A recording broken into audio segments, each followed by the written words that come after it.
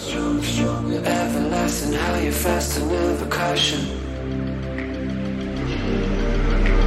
Stronger, stronger, everlasting, how you fast and never caution. But you been thinking I come back to life.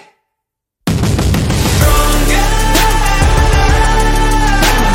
stronger, stronger, stronger, stronger. But you been thinking I come back to life. Amen. So we're in a series going through 2 Corinthians. We're calling it Stronger because this whole book of 2 Corinthians is Paul, the weak person, talking about how Jesus makes him stronger.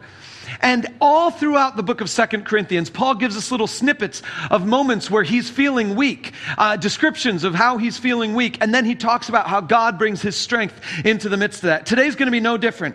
Today we're going to find out a very weak place where Paul was, and we're going to see something very powerful about how God brings some strength into the midst of that. And that's 2 Corinthians where we are now. But remember, 2 Corinthians comes on the heel of 1 Corinthians.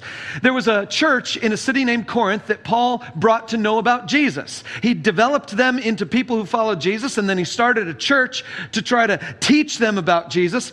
And so that church is operating, but then Paul leaves and he finds out there's some problems, so he writes them a letter, tries to tell them to get their act together. Timothy takes the letter to them, and he comes back with a negative report for Paul, and things are not so good. And so 2 Corinthians is Paul continuing to try to fix the problems that they still didn't solve from 1 Corinthians. There are problems going on there. Well, it should be no surprise to you that problems exist in churches.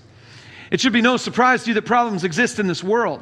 The entire theme of the book of 2 Corinthians to address these problems is that God's power is made perfect in weakness. And this is a message we desperately need to hear. This is a message all of us need to hear, even today, because you know what? There's real hardship in the world. There's real trouble in the world. And there's also real hope in this world. So I want to start by recognizing one of my problems. If the world is messed up, I think I should let you know that I'm messed up too. I got my own issues. And I'm going to start with my issues by asking you a question. What do you do when you know other people don't trust you? What do you do when you know other people don't trust you? I'll tell you how I get myself into this. So I'm the kind of person who, if you were to ask me to help you move, let's say you got a new job, you're moving across town or something, and you ask me to help you move, I will say yes. And then when the day comes, I frequently come up with double bookings. And for whatever reason, I choose to pick the other thing over you. It has happened more than once. I have said yes to someone without really looking at my calendar, without really looking at my situation, without really looking at things. And so I say, they ask me to move. I say, yeah, sure, I'll help you out because I actually enjoy helping people move. It's actually something that I like doing.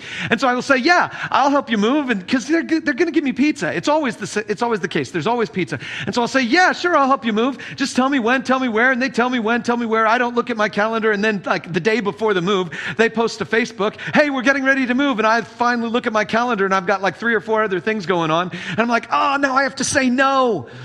And if I say no enough times, people just don't trust me anymore. Now, I'm telling you a kind of a silly thing there because people still ask me if I'll help them move. No one's stopping asking me that. If anyone has to move, they still ask me that question. So it's not like I've actually broken people's trust on that.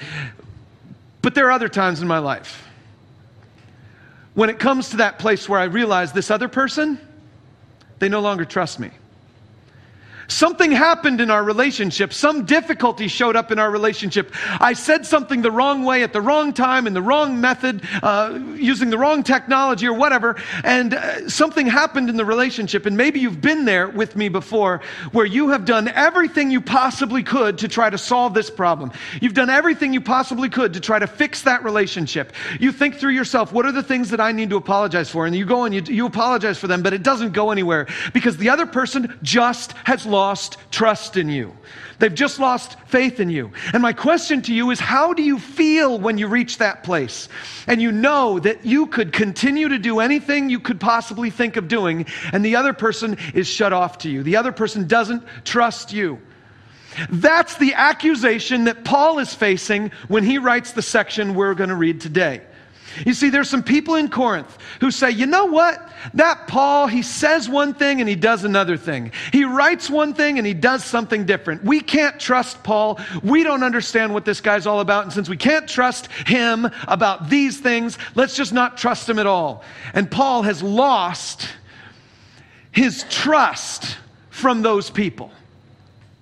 How do you feel when you're in that place? Helpless? Weak, wounded, frustrated, discouraged? There are all kinds of feelings that go along with that. Well, today's message, I believe, can help you. Today's passage, I believe, can help you, because we're going to see Paul in 3 different ways in this passage.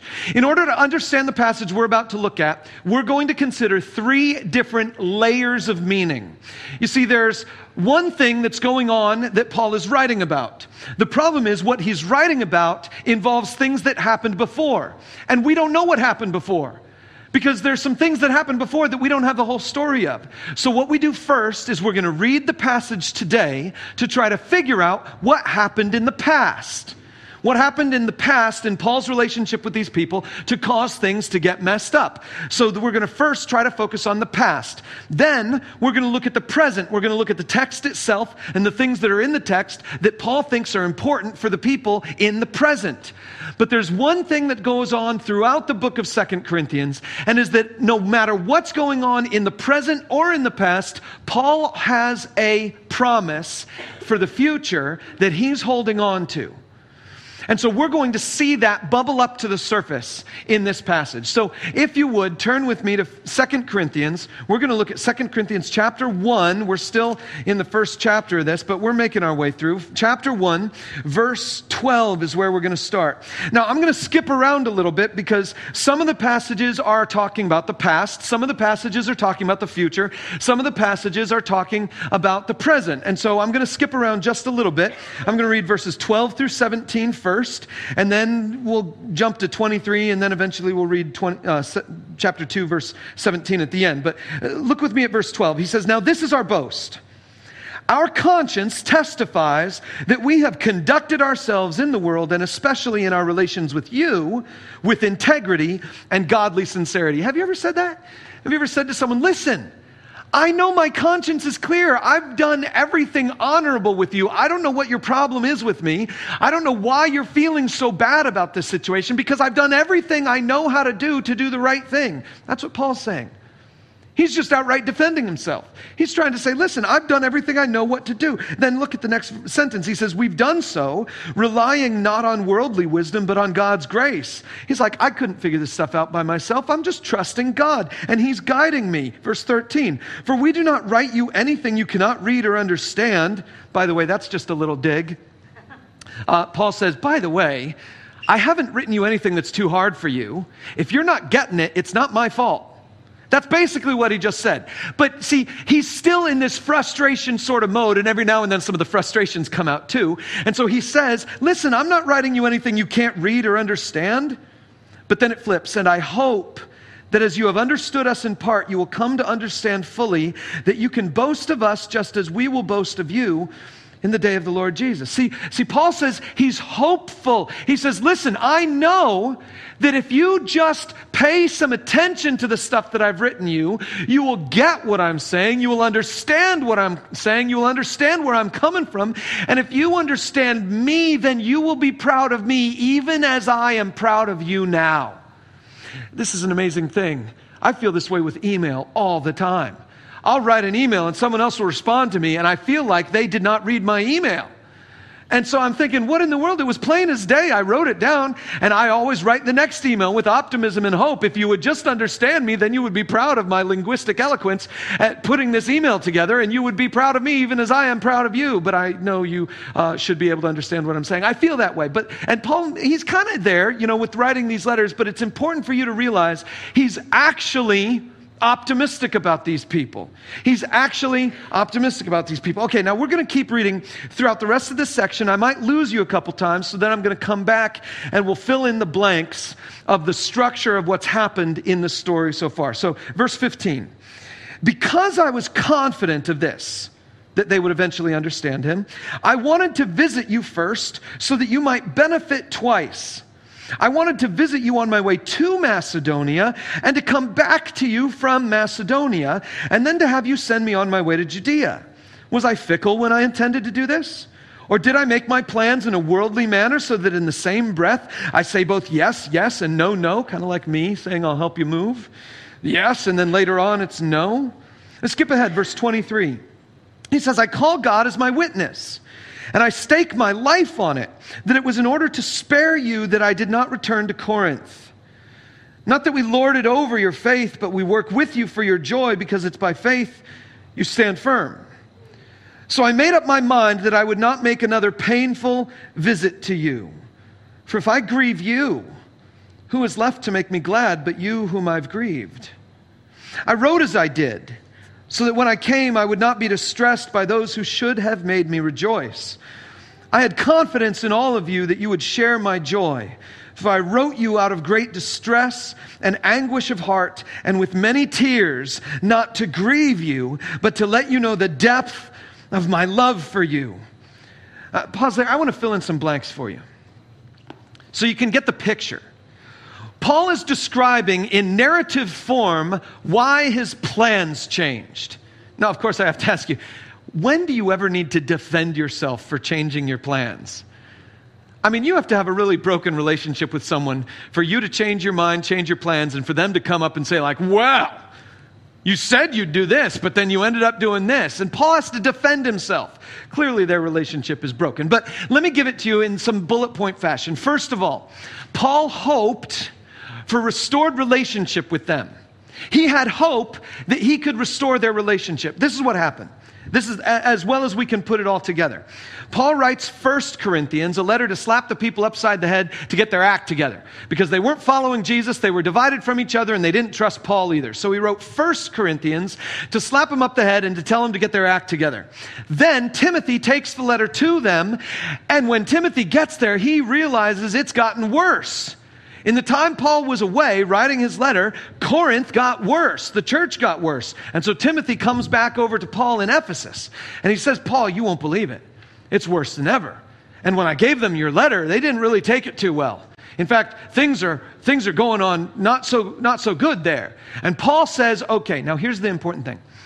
At the end of 1 Corinthians, this was just a couple weeks ago for us, but at the end of 1 Corinthians, Paul had said specifically, I plan to stay in Ephesus, and then I will travel through Macedonia, and then I will come to Corinth on my way back to Jerusalem.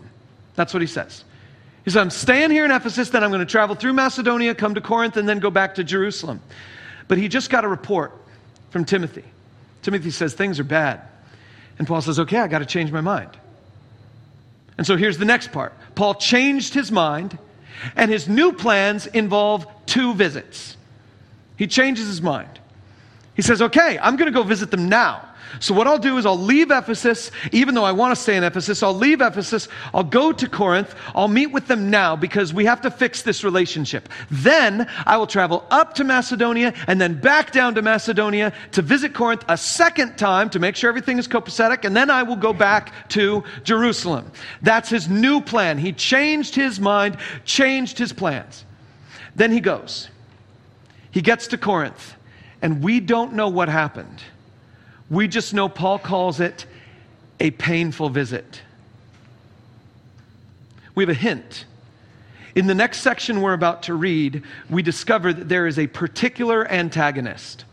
There's one person who was Paul's antagonist somehow, so that when he goes to Corinth, he is trying to reestablish a relationship with them, and some dude just lays into him. And it's so painful. And it's so heartbreaking that Paul leaves. And while he's gone, he thinks. He says, I don't want to go back. So here's the next blank to fill in. He went there for his visit, but it was too painful, and he left in grief. And since he left in grief, he's now asking himself the question, I promised them I would visit them twice. But I can't go back now. Things are too bad. If I go back now, everybody's going to get hurt even more. So he changes his plans again, and he decides to write a letter. This time, it's not just a letter. It's a letter that he would call a severe letter, a harsh letter. See, this letter was so harsh, so severe, so painful that no one kept it. We don't have a copy of it.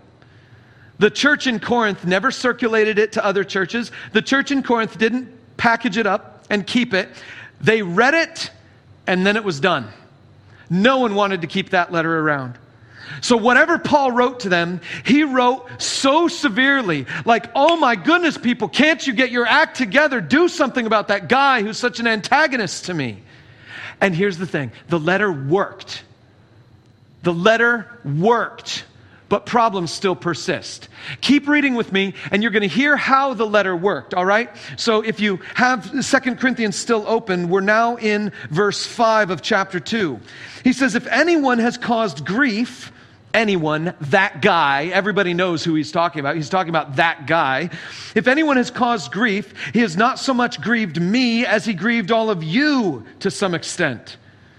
Not to put it too severely, the punishment inflicted on him by the majority is sufficient. Here we find out the people in the church, the majority of the people in the church, they punished this guy.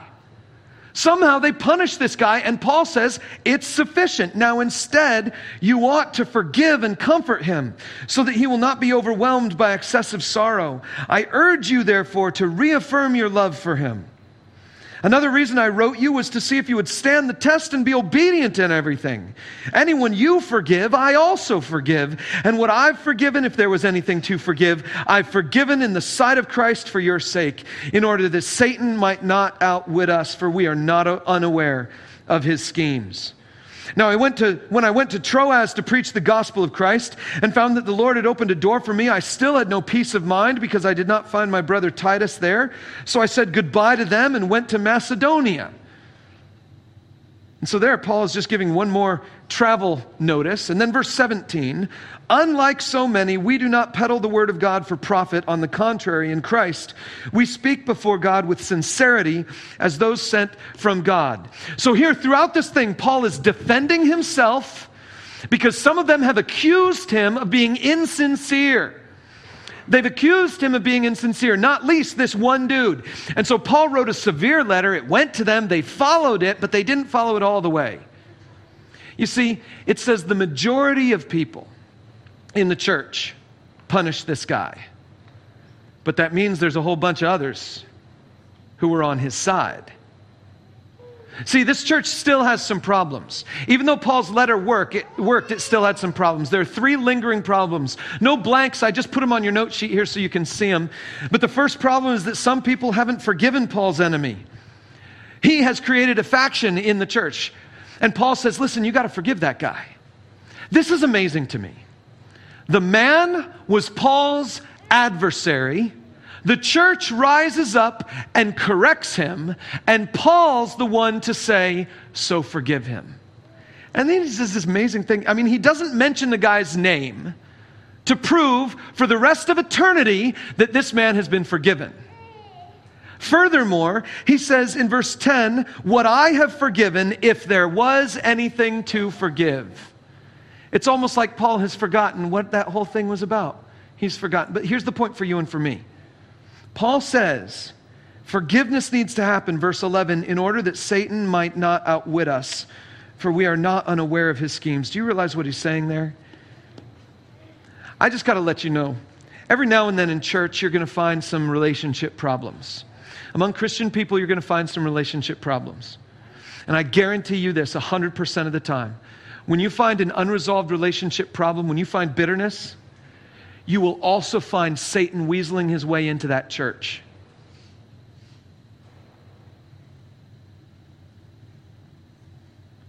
I implore you, forgive. If something is going on in the church, forgiveness has to happen. Even though this guy was a massive antagonist to Paul, the one who caused Paul so much pain, he had to leave the town, tail between his legs, run away, and not go back. The reason, the motivation for this letter and all of Paul's pain in this letter is largely due to that guy. And Paul says, I don't really even remember what he did. You just forgive the guy. You just need to forgive the guy. Sure, they corrected him. Sure, they challenged him. But apparently it worked, and now they need to forgive him. Two more lingering things. Some people still don't trust Paul. That's why he's explaining himself. That's why he's going through all this detail about, all of his travel plans and why his travel plans are changing. But now we come to the third lingering issue. And here, this part is so important. Paul realizes if they don't trust him, if they don't trust his travel plans, maybe they won't trust his message. See, Paul says yes to a travel plan, and then later he says no to that travel plan. And he's worried that some people are accusing him of being fickle. Some people are accusing him of saying yes in one hand and then saying no the next day. And Paul's like, oh my goodness, I just realized if you think that about me, you might think that about my message, and I can't have that. And so now let's look at this passage where we skipped over in verse 18. We're going to actually start in verse 17. Paul says, was I fickle when I intended to do this? Or do I make my plans in a worldly manner so that in the same breath I say both yes, yes, and no, no? Paul's like, don't think that I'm a yes, no man. Don't think that I'm a yes now and no later kind of person or something like that. And then he goes on, he says, but as surely as God is faithful, our message to you is not yes and no. For the Son of God, Jesus Christ, who was preached among you by us, by me and Silas and Timothy, was not yes and no, but in him it has always been yes. For no matter how many promises God has made, they are yes in Christ. And so through him, the amen. Amen is a Hebrew word that means yeah. It means you know it. It means it's certain. It means it's definite. It means I'm in with you on that. Amen is spoken by us to the glory of God. Now it is God who makes both us and you stand firm in Christ. He anointed us, set his seal of ownership on us, and put his Spirit in our hearts as a deposit, guaranteeing what is to come. That's the real problem. Paul recognizes as he's beginning to defend himself. I mean, that's the surface issue. He's defending himself against this accusation that he's fickle. He's defending himself about his travel things. But he realizes if they can accuse him about his travel itinerary, maybe they will want to accuse him for his message. And he says, no, I got to clear the air on this one. Even though I might sometimes look like a yes-no guy, God is not. The message is not. In fact, he goes further. He says God is an always yes kind of guy. God is an always yes kind of person. Every one of God's promises, he always does. Oh, and by the way, because of Jesus, he already did. It's not just that God will keep his promises, it's that God has kept his promise. Is there any promise in the Bible that God has not yet kept? No, they have all been kept. He promised he would come and he came. He promised he would save and he saved. He promised he would die for us and he did. He promised he would rise for us and he did. He promised so many things, including eternity. And even though eternity hasn't finished yet, by the way, it never will, it has definitely started. And so he says, God is an always yes kind of God. Now, don't get me wrong. You can't take that statement and conclude, therefore, that God is always going to say yes to all of your little harebrained ideas. Because there is a clear difference between your expectations and God's promises. Just because I want something doesn't mean God has promised it. What we do is I want something, I think about something, I desire something, I expect something, and so then I dig through the pages of Scripture to find one little verse in there that might fit me, and that might fit my little thing, and then I lift it up and I say, that's God's promise to me. How do you know? Well, I flipped open my Bible and stabbed it, and that one sounded like my current situation, and so that's God's promise to me, and now he's got to keep it, and if he doesn't keep it, well, then I get disappointed with God. No, God is an always yes God. The problem is you have a lot of things that aren't his promises. So let me just lay it down for you here. So real simple words. Paul says, in no uncertain terms, people, including Paul, will let you down, but never the triune God. Our Father in heaven made promises. He kept those promises in Jesus so that Jesus is an always yes. And then he sent his Spirit into your heart and into my heart, into the heart of every single person who would follow Jesus, every single person who would align themselves with him. The Holy Spirit has come into us, and he is a deposit guaranteeing that we are his. See, we are fickle people, yes, but God is not. He is an always yes kind of God. And that leads to the end. That leads to the final statement that Paul concludes this section with. And it's a statement that is so profound and also confusing that we're going to spend a little bit of time on it. Because here's where the promise shows up. You see, the whole God is an always yes kind of God, that's still kind of talking about the past. God has fulfilled his promises in Jesus. But now Paul is thinking about the promise of the future.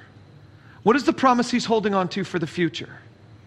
And at the end of this passage in verse 14, 15, and 16, he lays that out for us. Now, you can read it in the NIV translation that we have in the church here, or you can read it in other translations. I wanted to give you just a little flavor of the original language because there's something special Paul does here in the original language to intensify what he's saying. And so I'm going to show it to you in the English Standard Version. I'm not going to show it to you in Greek, but in the English Standard Version, it has a little bit more of the flavor of the original language. And so I just want to show it to you that way. Paul says this in verse 14. He says, "But thanks be to God, who in Christ always leads us in triumphal procession and through us spreads the fragrance of the knowledge of him everywhere." This is the promise. Paul's like, oh, this is the promise. God is a victorious God. He's an always God who's a victorious God. And if he is victorious and his victory has been made evident in Christ, and if I follow Christ, then I'm in the triumphal victory procession. This is a picture of something that would happen in the ancient world, where in the ancient world, a king would go out to battle, and then he would come back from the battle having won the victory, and he would have captives behind him. And he would bring the captives into the city, and they would become his slaves or maybe his subjects. But they would join him out on the battlefield, and he would claim them as his own, and he would bring them into the capital city. And while he was on his way in, the people in the city who were already the subjects, already captive, those people would say, "The king is coming." And they would rush out to the city and they would meet him on the road and they would escort him back in because this was a triumphal procession. And maybe, just maybe, you're thinking about Jesus there. You're thinking about the day when Jesus sits on the donkey on Palm Sunday, we call it, and then he rides on that animal into the city because for them, a war horse was for war, but donkeys were for peace. And so Jesus was riding this victorious animal, the peace animal, into the city. And Paul might be thinking about that day when Jesus rode in victorious splendor into the city and the people are waving their palm branches all through. And I imagine there'd be a wafting in the air of the smell of the palm branches newly cut. And maybe just the smell of some other sort of joyful expression going on there. Or maybe Paul was thinking about what happened after Palm Sunday. In the week between Palm Sunday and Easter, there was a moment in that week when a woman came into the room where Jesus and his followers were eating, and she broke an entire bottle of perfume, cracked it, opened it, and poured it out all over Jesus. And the room would have been filled with such an intense smell of that fragrance that people could barely breathe. And Paul he's using that kind of metaphor. He's using this metaphor of triumphant, victorious Jesus. And we get to be with him. See, this is the promise. This is the hope Paul is holding on to, that he's hanging on to. This promise of our always yes God, who is always leading us in triumph, in triumphal procession because of Jesus. Listen, no matter what hardships Paul is facing, he looks at God as the always yes God, the God who is bringing us into victory. What an amazing picture. Let's keep reading. In verse 15, he says this, "For we are the aroma of Christ to God among those who are being saved and among those who are perishing. To one, a fragrance from death to death, to the other, a fragrance from life to life. Who is sufficient for these things?" That took a weird, dark turn. The original language there says, to one, we are a fragrance from death to death. We're a fragrance out of death towards death. In other words, we're a fragrance that smells like death so badly it kills. We smell like death. To other people, we smell like life. But it's weird that Paul would say such a thing. And for you and for me, there's some things hiding in here that we don't see. Largely because this is translated for us into English.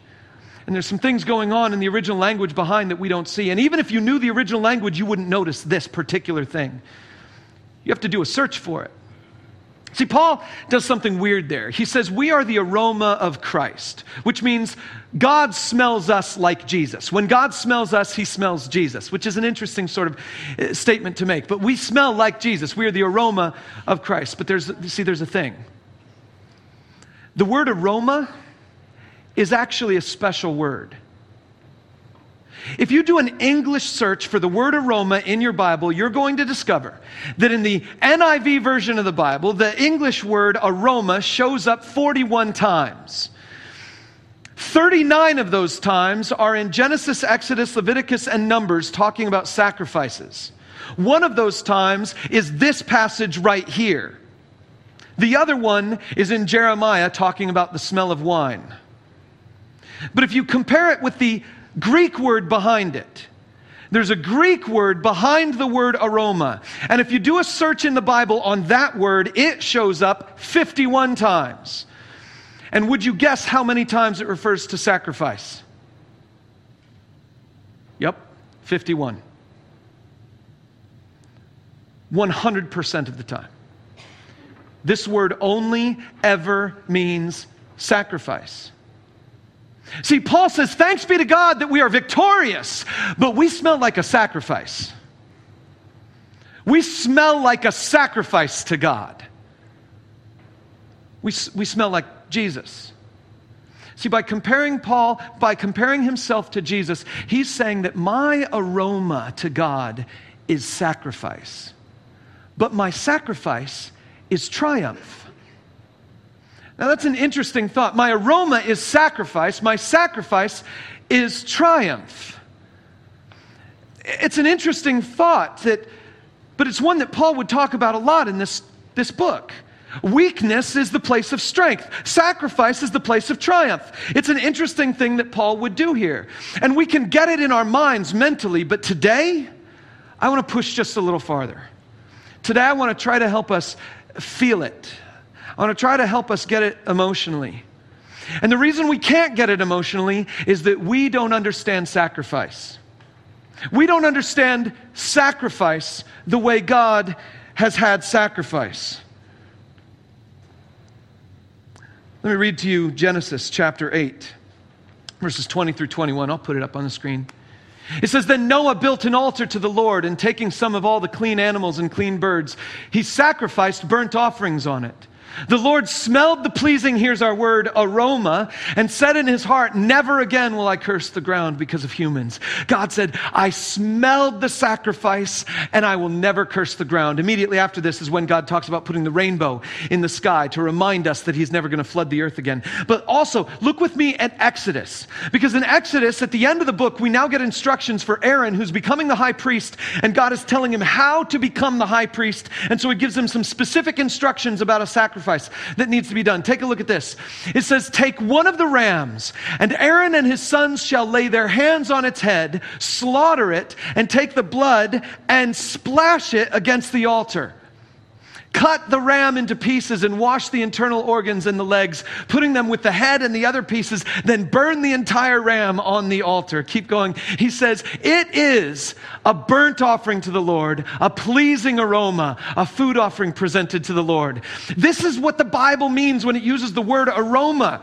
It's talking about a sacrifice that pleases God so much that he considers your sins forgiven. A sacrifice that pleases God so much that he considers you holy. A sacrifice that pleases God so much that the burden is lifted off of your shoulders. And when I read those passages, I got to tell you, I think of that pleasing aroma of the sacrifice, and what comes to my mind is charcoal and meat. And I'm just thinking to myself, what a great aroma. I've got a grill at my house right now that I was given for Christmas. And the weather is nice. And I now have a grill cover, so I'm not so worried about the rain. And so I fully intend to finally assemble this thing and put it in my backyard and get some charcoal down there and some good hard wood and just absolutely make some phenomenal meat. I'm really looking forward to that. And I think maybe your most of your experience with a flavorful aroma of some animal cooking is like that, something along those lines. But our problem is that we have lost touch with what sacrifices really were. You see, the smell of a sacrifice started way before the fire was lit. The priest would have an animal brought to him like a ram. And animals are smelly. And he would put his hand on the head of the ram and slit its throat. And then they needed to let all the blood drain out of it. Now, I don't know if you've ever been someplace where there's a lot of blood. It's not pleasant. I mean, no one ever wants to be there. They would collect it all, and then they would splash it against the sides of the altar. And sometimes even sprinkle it on the people. And they cut the animal open, they cut it into all kinds of pieces, they take all the internal organs out, they drain all the leftover fluids, they wash some of the organs, they put it all back on the fire, and for a whole burnt offering, everything is on that fire. Intestines, everything is on that fire. Head, everything is on that fire. And they put it all on the fire, and then they light it, and man, if you're there, that smells like death. And God calls that a pleasing aroma.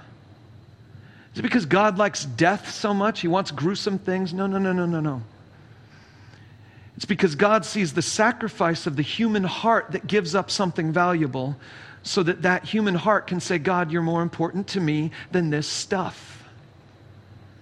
God loves that sacrifice. The animal's not the sacrifice. God loves the sacrifice that brought the animal. And the aroma of that whole thing is just pleasant to him. It's the smell of victory. But for you and for me, it smells like death. That's what Jesus smelled like.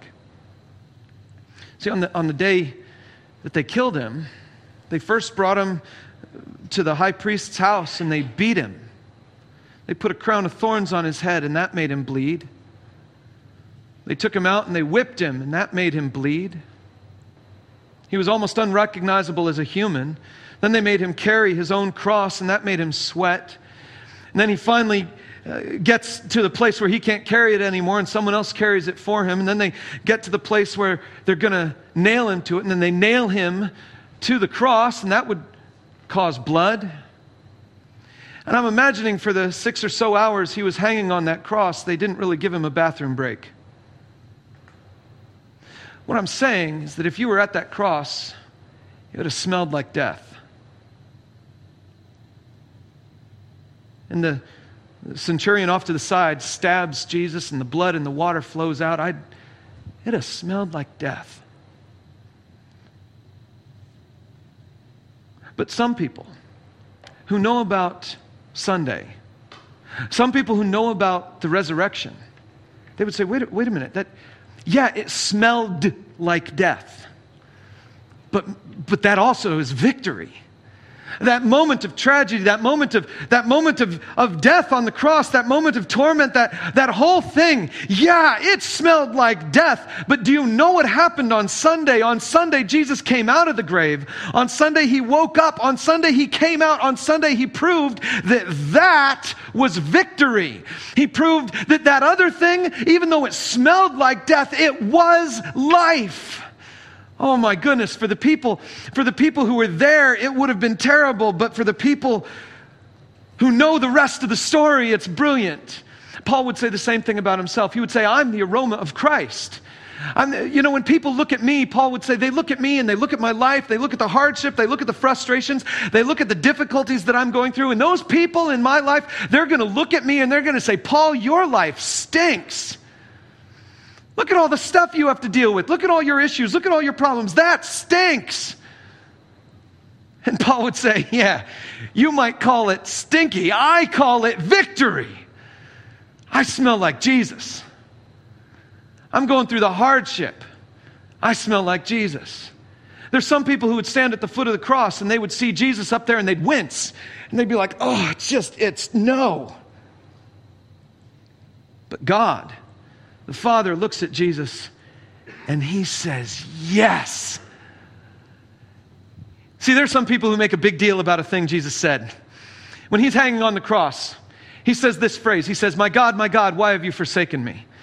And pastors around the world, they love to take that phrase and they love to go off in an interesting direction where they say this. They say, the Father put all the sin of the world on Jesus, and therefore the Father had to turn his face away from Jesus because the Father couldn't look upon sin. And so the Father looked away from Jesus, and Jesus cries out, my God, why have you forsaken me? Because the Father turned his face away.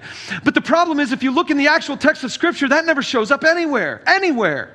In fact, if you knew anything about what Jesus was doing when he was on the cross and he declared, my God, why have you forsaken me? He's simply reading the first verse of Psalm 22.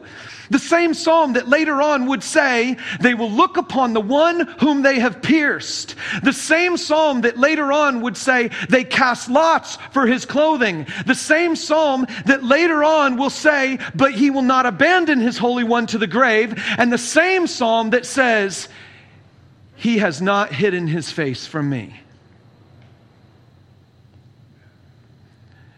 I bet you, when Jesus is hanging on the cross, his Father doesn't turn away. His Father cheers for him. And he says, yes, that's what I'm looking for. God doesn't want the sacrifice. He's not into the blood and the gore. He's not into that. What he's into is the heart of a person who loves other people so much he'll sacrifice his life for them. Greater love has no one than this, that he would lay down his life for his friend. And the Father says, yes, that's what I'm talking about. He always leads us in triumphal procession. Because Paul would say, we are the aroma of Christ. I got to ask you, does your life stink? Is there something in your life right now that you would say, that just stinks? Yeah? Imagine a lot of us have something like that. But you know what the Apostle Paul would say? He'd say, I win. I just smell a little bit more like Jesus. I'm going through this hard time. I'm going through this difficult thing. Yeah, I'm going through hardship. But guess what? I just smell a little bit more like Jesus. And my aroma is sacrifice. And my sacrifice is triumph. Because there is a God in heaven who cheers over me. And he says, yes.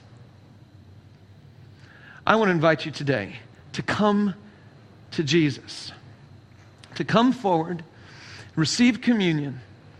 And when you do, I want you to say in your heart, Jesus, I know what you've been through. I know how you suffered. I know your hardships, and I know that you did it all for me. And I receive it today. I receive it today. I ask that you would take my life and make my life a glowing, victorious aroma to you. Let me pray for you. Thank you for listening to this message. We believe that God has a full and fulfilling life in store for you, and we want to help you live it. For videos, resources, and more, visit us online at LafayetteCommunityChurch.com. And as always, we want to encourage you to plug into a Christ-following community of faith wherever you are. Life is a journey, and no one should ever walk alone.